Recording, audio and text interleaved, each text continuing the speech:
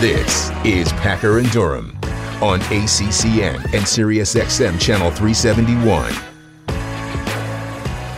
Scott Forbes, the baseball coach at North Carolina, will join us coming up here in about a half an hour or so. We've had baseball on the brain, and we just talked about Virginia Tech and how cool a story that's going to be coming up this weekend. Hokies are in the Super Regional for the very first time, chance to punch their ticket to get to Omaha. And we're now joined by Ryan Metz, who joins us from Blacksburg, and there he is. Ryan, first of all, good morning and congratulations. Man, what a great season it's been for the Hokies. Good morning. Yeah, thanks for having me. It's been an awesome ride so far, and we're definitely excited to keep it going. I can only imagine what it's going to be like this weekend. Here come the Sooners. You get a chance to host a Super Regional for the very first time. You guys only scored 46 runs in your 3 games in the regional. The ball looks like the size of a beach ball. Man, just the anticipation for what's coming up this week. What's it been like? Oh, it's awesome. You know, being able to play at home in front of Hokie Nation and just the way they continue to show out, being in the comfort of our own park has been awesome, and we're excited to keep going.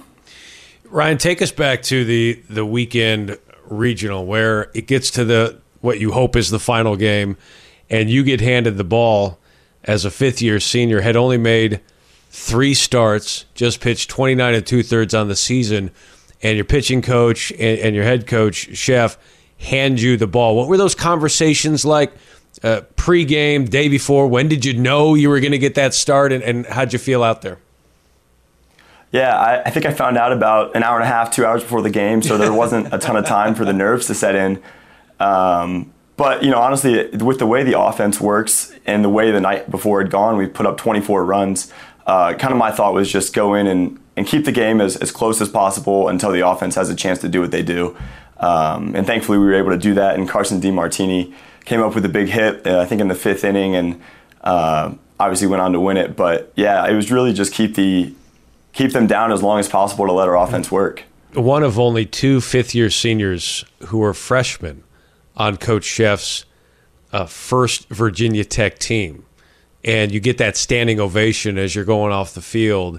I mean, when you committed, I don't even know if this was part of your dreams, the cliche, if your dreams went this far, but what was that moment like for you with that standing ovation, knowing that, yeah, we're probably going to win this regional? Yeah, I mean, when I committed to Virginia Tech, we hadn't really done much in the past couple of years, and Coach Chef kind of came in, and I was actually recruited by the old staff, but when I got there, Coach Chef, I remember sitting in his office, and he was like, we're going to get it done here, and you guys are going to be the class that leads it. And I think we all kind of took that to heart and took that to follow Coach Chef and what he did at Maryland, and now we're doing here at Virginia Tech. And so it was an awesome moment, but it's really a team thing, and really just proud of the way the team has done what it's done, and we're looking forward to keeping it going. Ryan, I've mentioned a couple times during the baseball season in reference to the Virginia Tech men's basketball program, which won the ACC championship.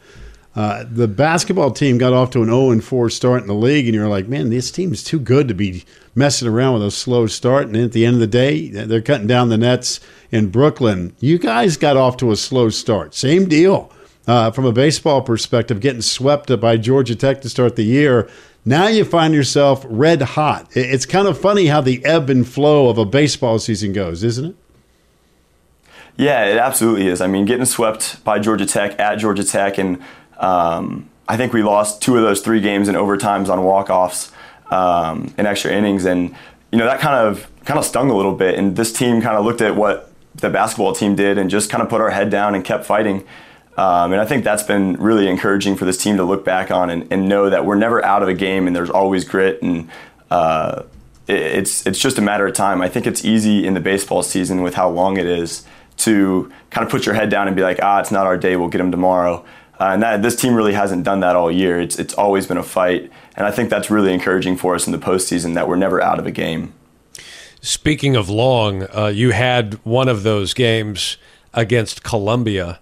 I don't know, that the game went 4.5 hours, and I think 3.5 hours were that 4th inning, where you guys put up 14 runs in the 4th. As a pitcher who's not in the game at that point, and you're watching that happen, what's the feel that you're getting in the pen and watching this whole thing happen as you're looking at your watch going, how many crooked numbers are we putting up here?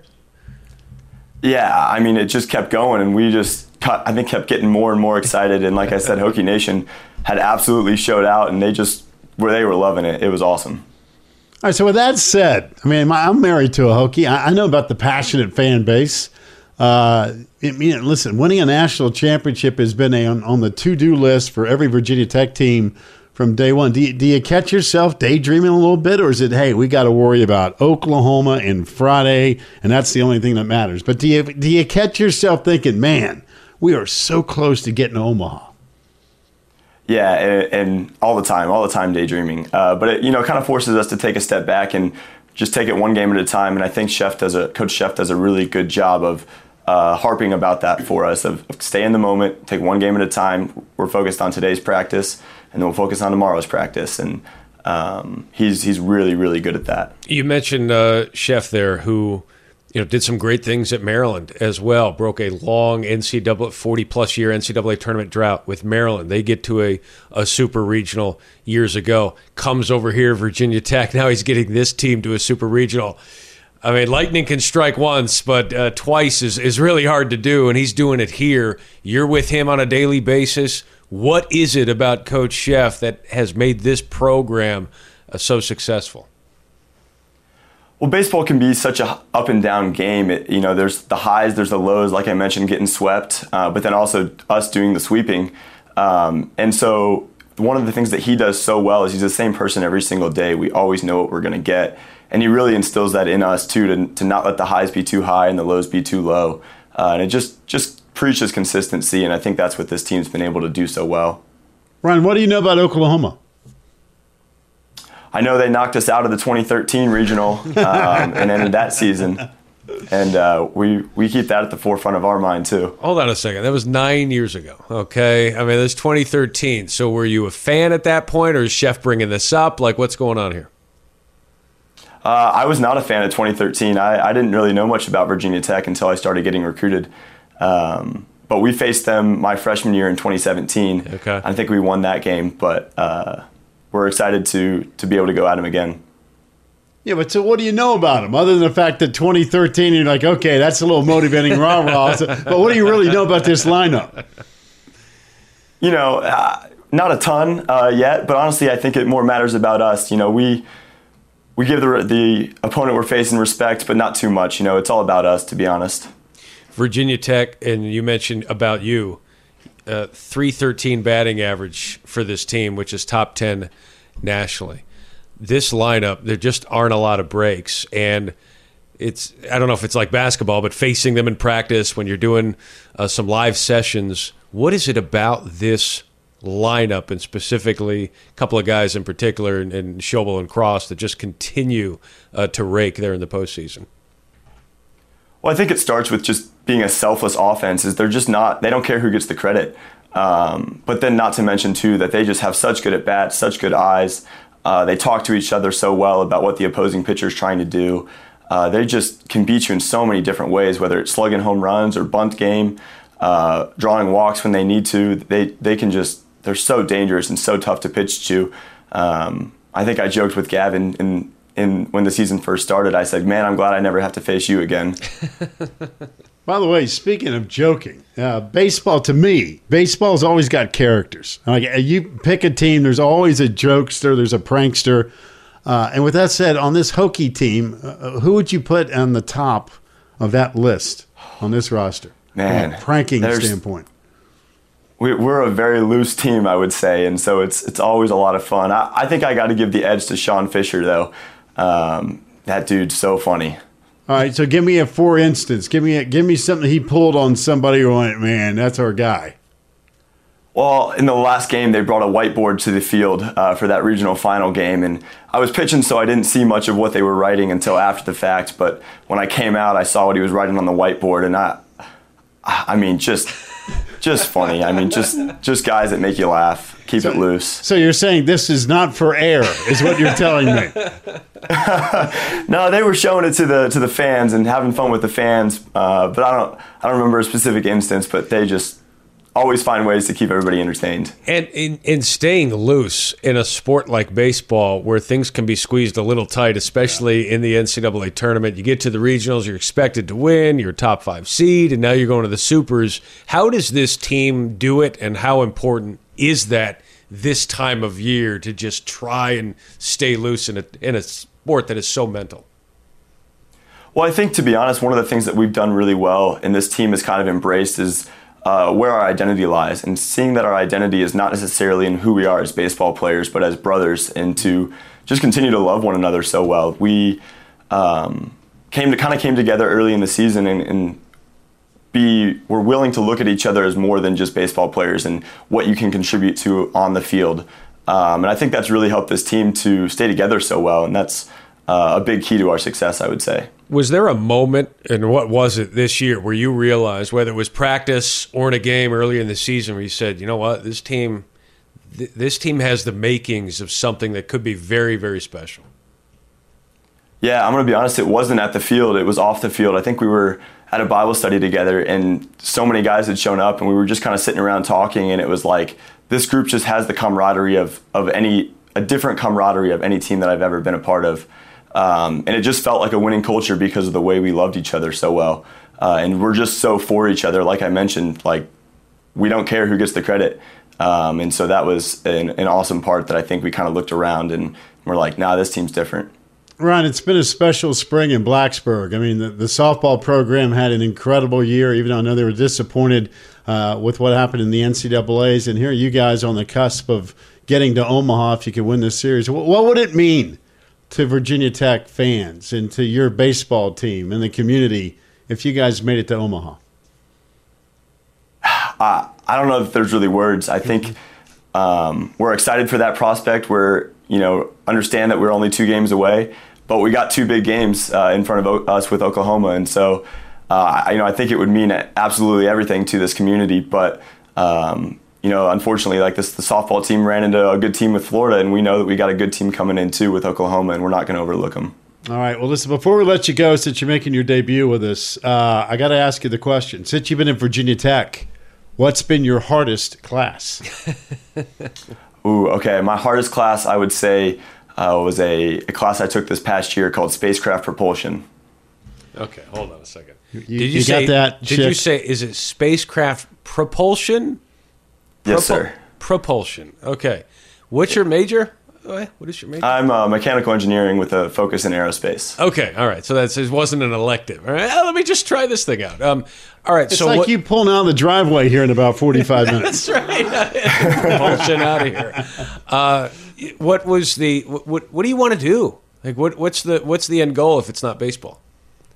I've actually accepted a job with Northrop Grumman, a contractor for NASA, working on rockets. Whoa. Nice. Hold on a second. That's a different level in every sense of the word. How often do you use the joke, come on, it's just baseball, it's not rocket science? Like, how much do you use that here in baseball? I've had that thrown at me a couple times, yes. So just throw strikes, man. That's it. Strikes. Hey, listen, congratulations on all your success, both on the field and off of it, and rooting for you guys this weekend. Again, it's going to be an incredible scene. And good luck, man. Look forward to seeing you guys rolling in Omaha. It'll be some kind of story.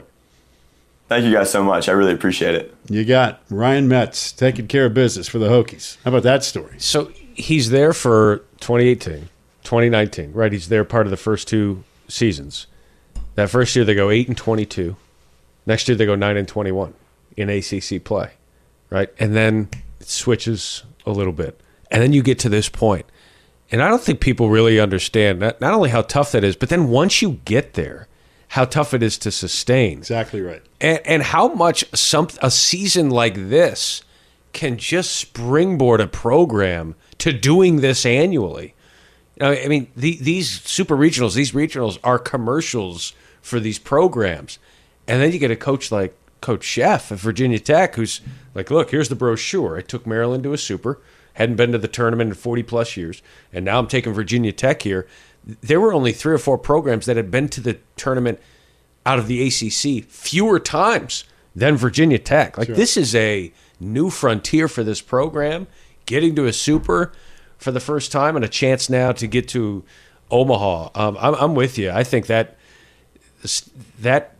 Charles Schwab Field in Omaha, if they can get there, there's going to be a lot of hokey going on. Oh, there's no question. And of the 16 teams still remaining, Virginia Tech's the only one making their debut in the Super Regional. So, I mean, it's got a great vibe and a cool story to it, and Ryan Metz is just one of many that have added to the storyline. And even in what you've done from an academic standpoint, again, I brag about this all the time on this show, the student-athletes in this league are remarkable. There's great storylines all over the place. What was your toughest class that you took?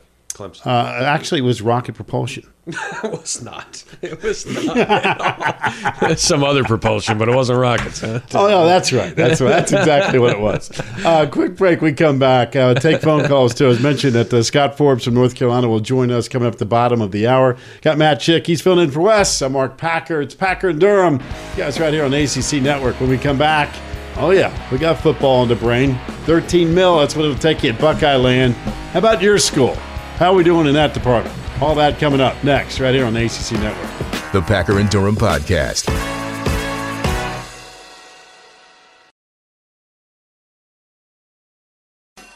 This is the Packer and Durham Podcast.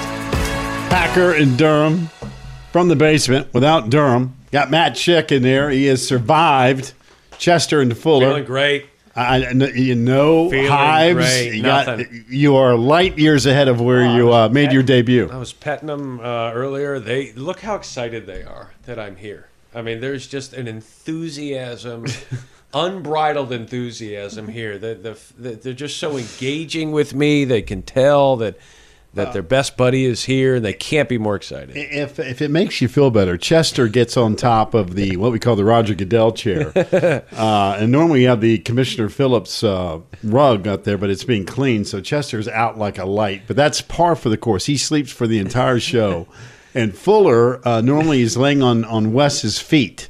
So he's kind of moved around a little bit. Now he's hiding behind the Woodford Reserve sign with his tennis ball. But believe me, at 9:55, you will be amazed with the energy that they show. Because we stand up. It's time are you guys done running your mouths for 3 hours? Because it's time for us to get out of here. We're just white noise right now. We put them to sleep. It. And then we stand up, and then they'll be energetic again. That is exactly right. I do appreciate Ryan Metz, though, who just joined us from Virginia Tech, and wish him the very best. I mentioned that Scott Forbes is going to join us coming up here in about 10 minutes or so from North Carolina. We mentioned this earlier regarding what Ryan Day said last week, and I applaud him for it because he's the only coach that I know of that has basically openly said, hey, here's the deal. We're going to need about $13 million to take care of our roster. Now, there's a lot of coaches that have kind of given you some window service, but haven't gone into any specifics. That's the first one I can recall. I think it's kind of refreshing, but it's also eye-opening and kind of a wake-up call for everybody to understand the business of college football. And Ohio State's about as big time as you want to get from that perspective, and that's what it costs to do business. And that's where we are right now. That's $150,000 per scholarship football player. $150,000. Now, that's obviously you're going to have a quarterback. Like of the $13 million, how much of that goes to a C.J. Stroud for NIL? I mean, C.J. Stroud could put his name in the portal and go anywhere he wants and probably double his salary, quote unquote, or whatever he's making. Yeah, his investment, right, that those have on him for that. It's interesting to hear Ryan Day put a number on it. It's too bad that coaches have to do this and feel like they need to. And the fact... I like it, though. Well, I think it's transparent. It's clear. Then that's where the sport is.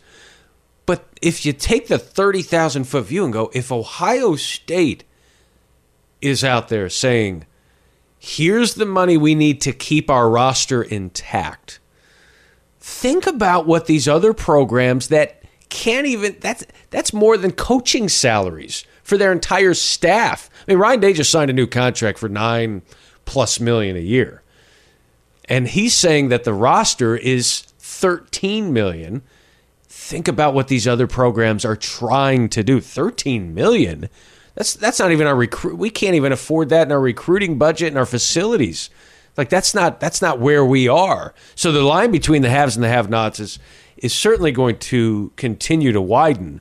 But I've also said that the number of teams that could win a national championship before NIL are the same that have a chance to win it after. You're just seeing the spreadsheet now. You're just seeing the numbers and what it takes. Yeah, I like it, though. I'd much rather hear that than, well, that team over there, they went and bought everybody. I mean, come on, man. You got to have something stronger than that. Well, here's what this also does, too, is it's also not a passing the buck type of thing, but it does give credence to what makes a good recruiter.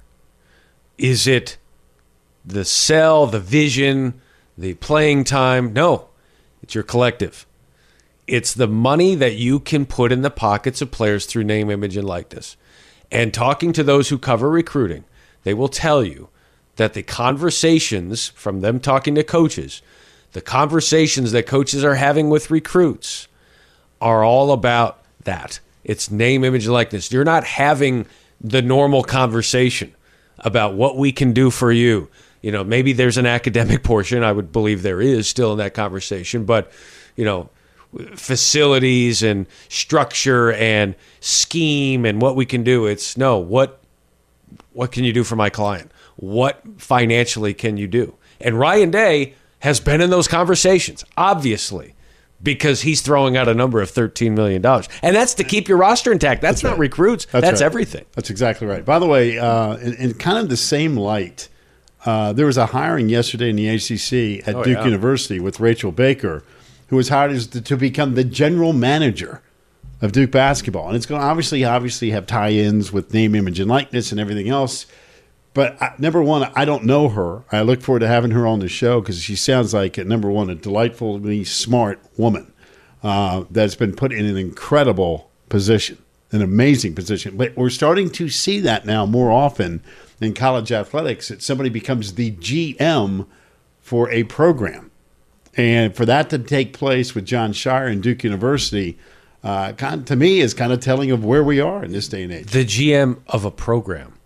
The GM of the basketball team. Yeah. It's not the GM of Duke Athletics. No. Right? That's the athletic director. This is a GM of a program.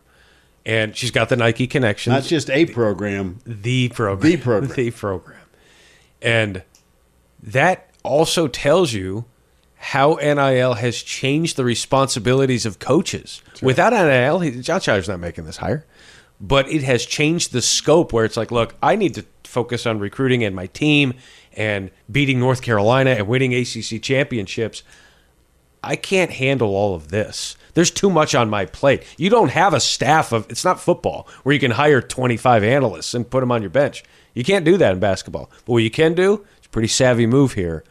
Rachel Baker, general manager, handle a lot of the periphery, and you wonder how many programs like a Kentucky, like a Kansas, other blue bloods, North Carolina, and if they follow suit in this, they will, to take it off the plate, or at least to, defer a lot of this other stuff, because there is a lot of management of. He manages the players. She can manage a lot of other things. Well, I don't know Rachel, but her background after reading about her, the relationship with Nike, the NBA players, and so forth, all of it, you name it, and seems to be an incredibly impressive person.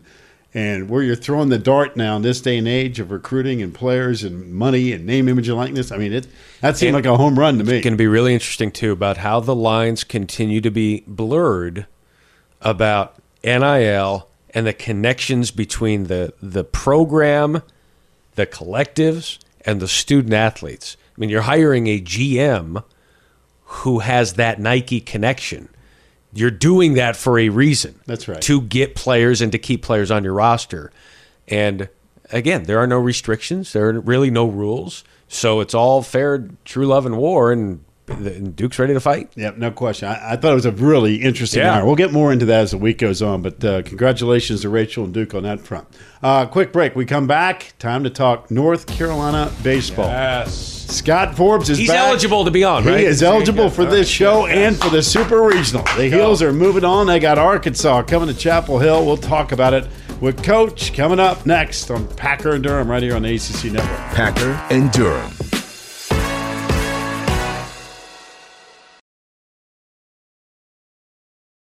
Here's Mark Packer and Wes Durham.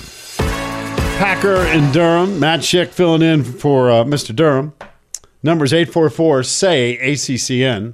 Switching gears, we're going to Chapel Hill. North Carolina welcomes in Arkansas this weekend for another great ACC-SEC Super Regional Showdown. And we bring on the head coach of the Tar Heel baseball program, the ACC champs, by the way. That'd be Scott Forbes. Coach, first of all, good morning and congratulations on all the success up to date. Thank you so much. Glad to be on with you guys. Good morning to you all. It's always a pleasure. All right, so I want to do a number of things for you. Could you please explain to me the infield fly rule? That's my first question for you. Well, yeah, I can explain it to you really well. But it's pretty basic. If the base runners cannot leave the base, it should be called an infield fly rule. So there you go. That's where you start. That's right. At least first and second and less than 2 outs, right? At least first and second. We're showing the play. We're showing the play right here. Kind of a tweener play, Coach, but obviously there was something that preceded it. As you're watching this and you're watching that play happen and you know that there's a previous call, we don't need to get into all of that, but what's kind of going through your mind combined with the stress of, hey, we got to win this game? Well, I just felt strongly that it should have been called an infield fly. If you go back and really watch it, and I talked to a lot of higher upper umpires in the ACC and the SEC and just said, hey, tell me what you saw. And they all told me they thought it should have been called an infield fly because the first thing they asked themselves as umpires is, okay, it protects the base runners, and the base runners couldn't go anywhere. And then I also felt like that the second baseman did a really good job. We had a shortstop way back, Josh Horton, that did the same thing. If you watch him come in, his glove's held up, and he sees that the base runners are still there, and he just folds his glove down and hits the ball to the ground, because he's got some instincts and makes a great play. Coach, I know that we can kind of laugh about it now because obviously you've won and you've moved on, but boy, it was a testament to your team, though, wasn't it? I mean, given all the stuff that was going on. And listen, bad calls happen in all sports all the time. You got to deal with it. Sometimes it's for your benefit. Sometimes it goes against you. But at the end of the day, back against the wall, you come through this thing through the loser's bracket. Said a lot about your baseball team. Yeah, no doubt. And our coaches, they for 18 innings, I was watching the game on TV, which was, way different. But our coaches and our players, they got it done. And that's hard to do, to win 2 games in an elimination bracket, and to do that on the same day is just a credit to our players, number one, but also to our assistant coaches. What was that Sunday like for you? Where were you watching the games from? And, well, I mean, look, this is nothing comparable to it. I'm a Little League coach, Scott, and I follow games sometimes when I can't make it. Like this weekend, I'm doing squeeze play on ESPN, and I'm watching on Game Tracker and seeing where my kids are because someone's keeping track of it. You're watching it on TV, and you have no control over it. What was that like, and how did you watch the game? Yeah, the rules are very clear about where you cannot be. So I was not allowed to be in the stadium. So I had to be outside of the stadium. So I was not breaking the rule. I can't tell you where I was because that's a secret. But I watched every pitch, and I was able to find, a live feed. So it wasn't a delay, on TV, which was cool for me to be able to watch it. But it was hard. Like, I was way more nervous, pacing a lot. But I was watching it with a group of people that were all Tar Heels, so we made the most of it. And we were a lot of high fives, a lot of emotions. Excuse me. We had a great time. By the way, you left your briefcase down here in the basement this weekend. I was going to mention it to you. By the time I got back, you guys must have had a party down here in my house watching this ball game. I wasn't going to say anything to anybody. We did have a good time. There was a really deep breath on that ball that Vance Honeycutt robbed, because that ball's hit, and I'm like, man, he's going to catch that, and I'm like, oh no, that ball's going out, and to watch him rob it, and I just felt deep down that if we could get by Georgia, that we could do it. And we found a way to do that by 1 run. So, but man, I tell you what I did enjoy was watching our team and how hard they played and how much they were supporting one another. And I can see now even more by watching it on TV why so many people are enjoying watching these guys play. And so then you get to Monday, and you get the regional final, and you get back out of the field. And then we were watching it there on Squeeze Play, and we showed you after the game and just the emotion that you had. Could you just describe what that was like? It's not just about winning the regional, but coming back from not being able to watch your team, and then you get to watch your team up close and win a regional championship. What was going through you there?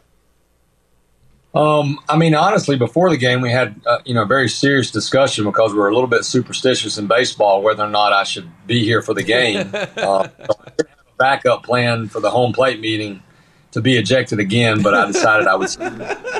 Coach just let me stay. Yeah, you don't want to miss the first two of the super. Yeah, you don't want to miss the first two of the Exactly.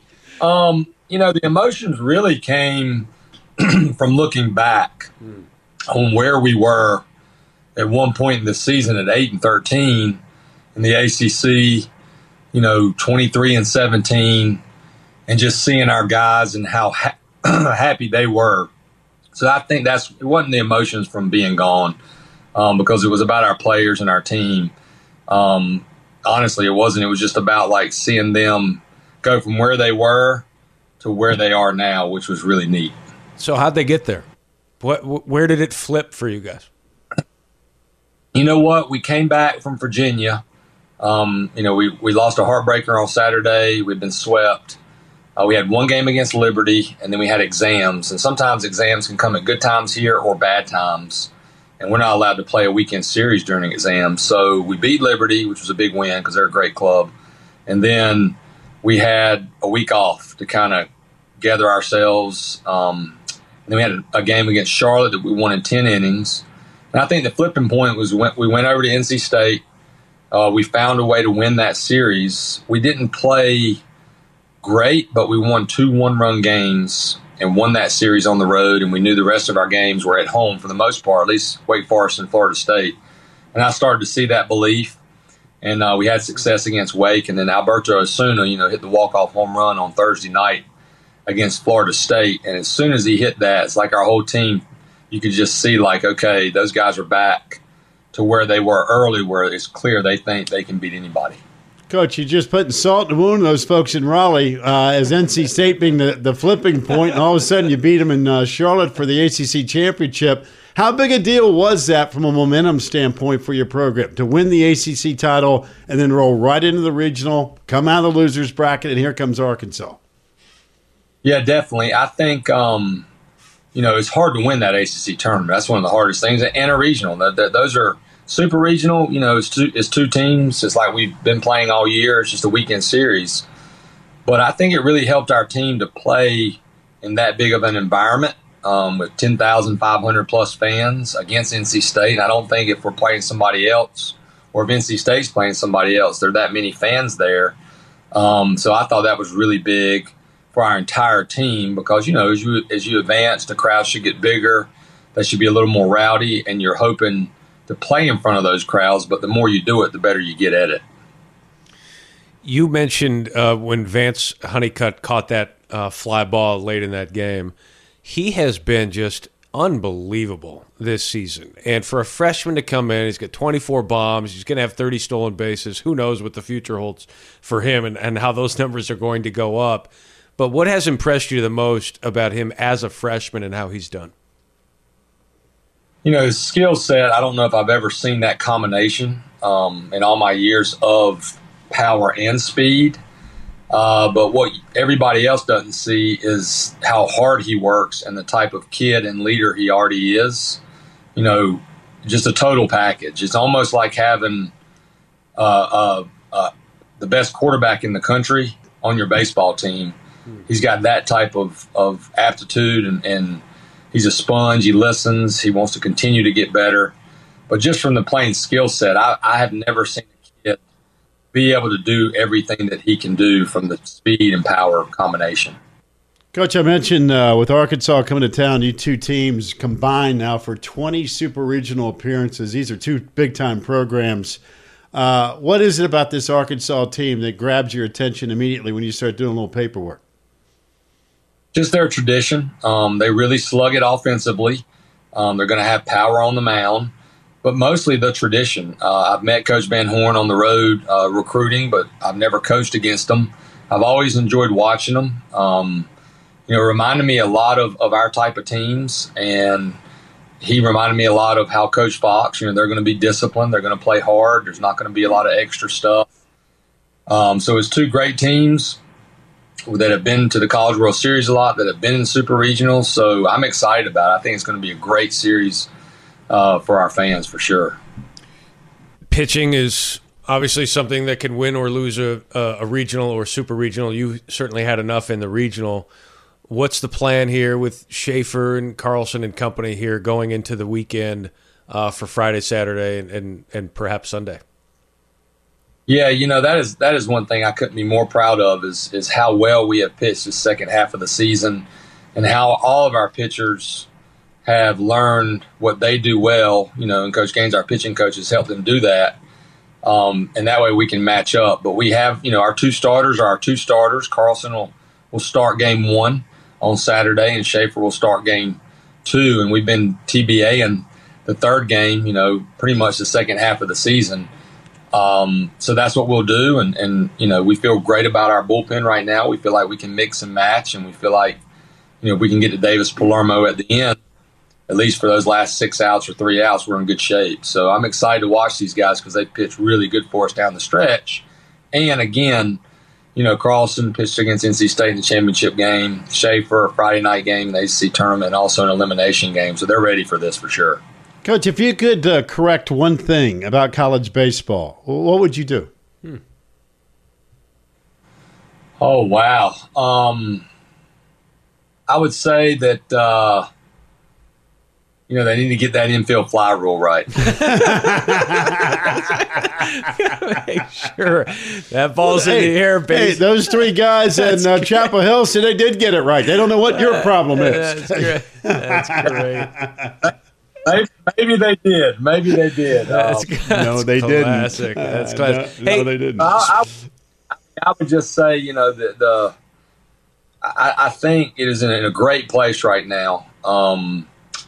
I think this transfer portal thing is going to be interesting. I can't say that it's great for college baseball. So, we'll just have to see how that goes. But that would be the main thing, and maybe to be a little less nitpicky about, the some of these new rules they come up with every year, and just let the game be the game.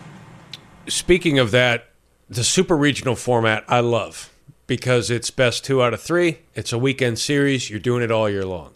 The regional format is something that's been tinkered with over the last 30, 40 years, right? And it's been in this format for a while. It used to be 6-team regionals. Now it's 4-team regionals.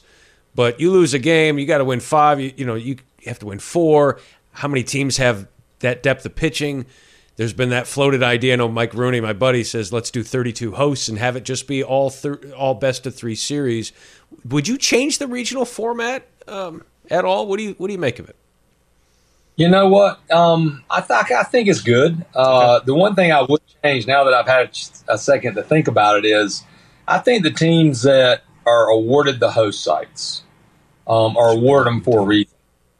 And they should be the home team the entire time because they're hosting. That's the way it should work. It shouldn't be like, well, we got to do this, we have to do that. Well, if that's the case, then all the sites should be neutral. And that's the thing I would change. But I think the regional format, that the way they've done it now to get it down to the 64 and then get it down to the super regional has been good. All right, before I let you go, we've been asking coaches this question for the last couple of months on the show. When it comes to you specifically, what would be your walk-up music? Whether it be getting out of bed, going to work today, or game day, whatever the case. What's your go-to? Oh, man. It would probably be some type of country song that talked about trucks, for sure. I'm from North Carolina. You want me to give you a specific song? No. Wait, yeah, we'll get to that in a second. But again, I'm not the biggest country fan necessarily, but I think every country song involves trucks, doesn't it? I mean, you're not telling me something I don't already know. Yeah, probably trucks, drinking beer, heartbreak. Yeah, I would probably go with, I don't know, let's just go with God's Country with Blake Shelton. That'll work. All right. And the reason I ask you that question is because I have total confidence that you're going to survive this weekend and get to Omaha. And when we have you back, that's what we're going to play as your walk-in and lead-in to the next interview. That's the deal. Sounds like a plan to me. All right. Well, listen, you be nice to those umpires this weekend and behave yourself, will you? We'll touch base next week. I'll try my best. You got it, Coach. Take care of yourself. All right. Y'all have a great day. Off he goes. Scott Forbes, head baseball coach, North Carolina. I thought he was going to have another joke like it's Hit the Road, Jack, like the ejection song, like all that stuff. You can laugh about that stuff now because you win. But I like that. Like he's just he gets it. He had the infield fly jokes and all that. And yes, you can joke about it after you win. But there were a lot of things in college baseball and the whole replay aspect of it. And the fact that if you watch that play again and again, when a player is intentionally dropping a ball, you've screwed up as an umpire. That's it.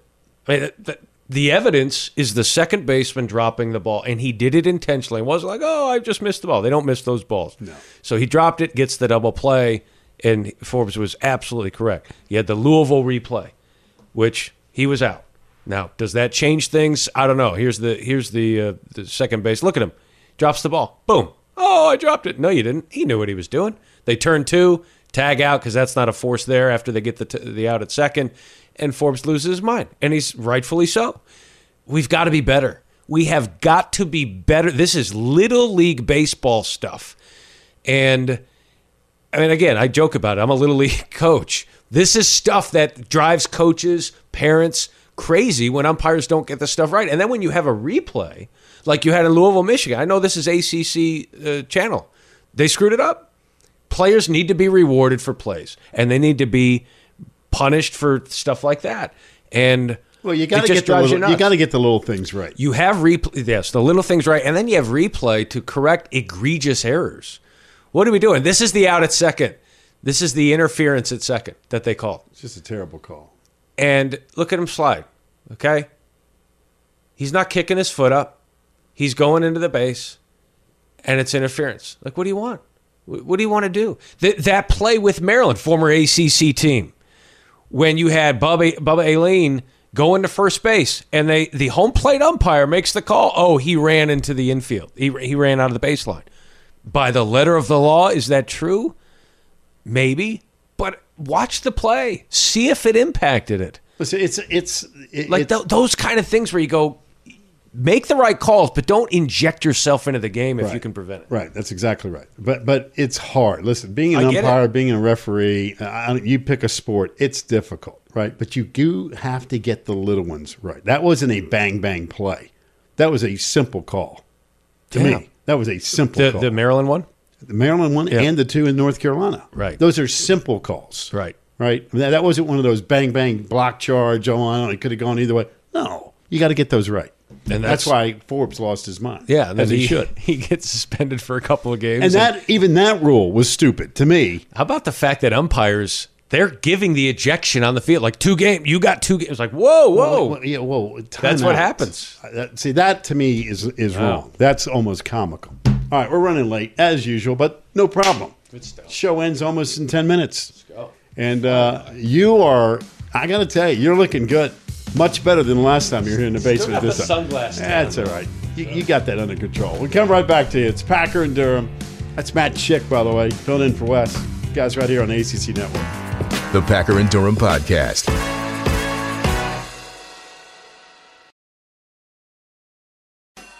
This is the Packer and Durham Podcast. Tune in. All ACC Friday night. They're going to recap all the super regional action. Look ahead to North Carolina's opener on Saturday morning. That begins technically at midnight on Friday. So if it's at 12:01, that would be Saturday morning. All right, midnight. It's 12 a.m. though. That's Saturday. 12:01 is what? Midnight Friday. All ACC. All right. That's how we go. Well, we can't change the promos. That's it. Once the promo's locked and loaded, that's how we roll. That's the deal. Many thanks to Scott Forbes, baseball coach at North Carolina. Ryan Metz at Virginia Tech, who was outstanding, and Gabby Sanchez breaking down all the super regional action. Man, good having you back in the studio. It's been great. It's been, I felt I did something wrong. Did you change the locks? It's the first time I've been back in like a year. Like, let's be friends again. Dude, what are you talking about? You got an open door invitation. You got your name up there. You've signed the board. That's right. I have signed the board. So once you sign the board, you're right. got membership, free membership for life. All right. Careful what you wish for. By the way, today, NCAA Track and Field Championships get started out in beautiful Eugene, Oregon. The men today, the women tomorrow. And our buddy Trey Cunningham, who's the favorite to win the hurdles. He's the guy I've got the bet with. He ran the 60-meter hurdles in 7-point-whatever seconds. I said I could eat a donut before he finished his 60 meters. He said, you are wrong, Mark Packer. What kind of donut? It'd have to be a Krispy Kreme. Yeah. Dunkin' Donuts a little heavier. Yeah, get a jelly. It's like, no. I'm going hot Krispy Kreme. Doesn't look like you're eating a lot of donuts. Dude, you're in great I'm down, shape, man. brother. You're I wouldn't say great shape, but it's improvement. Everything's a comparison. Right. Keep it in moderation. Great having you here, as always. Great to be here. West Durham is apparently back tomorrow from Cartersville, Georgia. I appreciate that. Always great with Chrissy and the rest of the smart people up in Bristol. We got to get out of here. Folks, enjoy the rest of your Wednesday. We'll catch you tomorrow right here on the ACC Network. Tune into Packer and Durham weekday mornings from 7 to 10 Eastern for the best conversations about everything from the ACC. Find it on the ACC Network, SiriusXM Channel 371, and streaming on the ESPN app.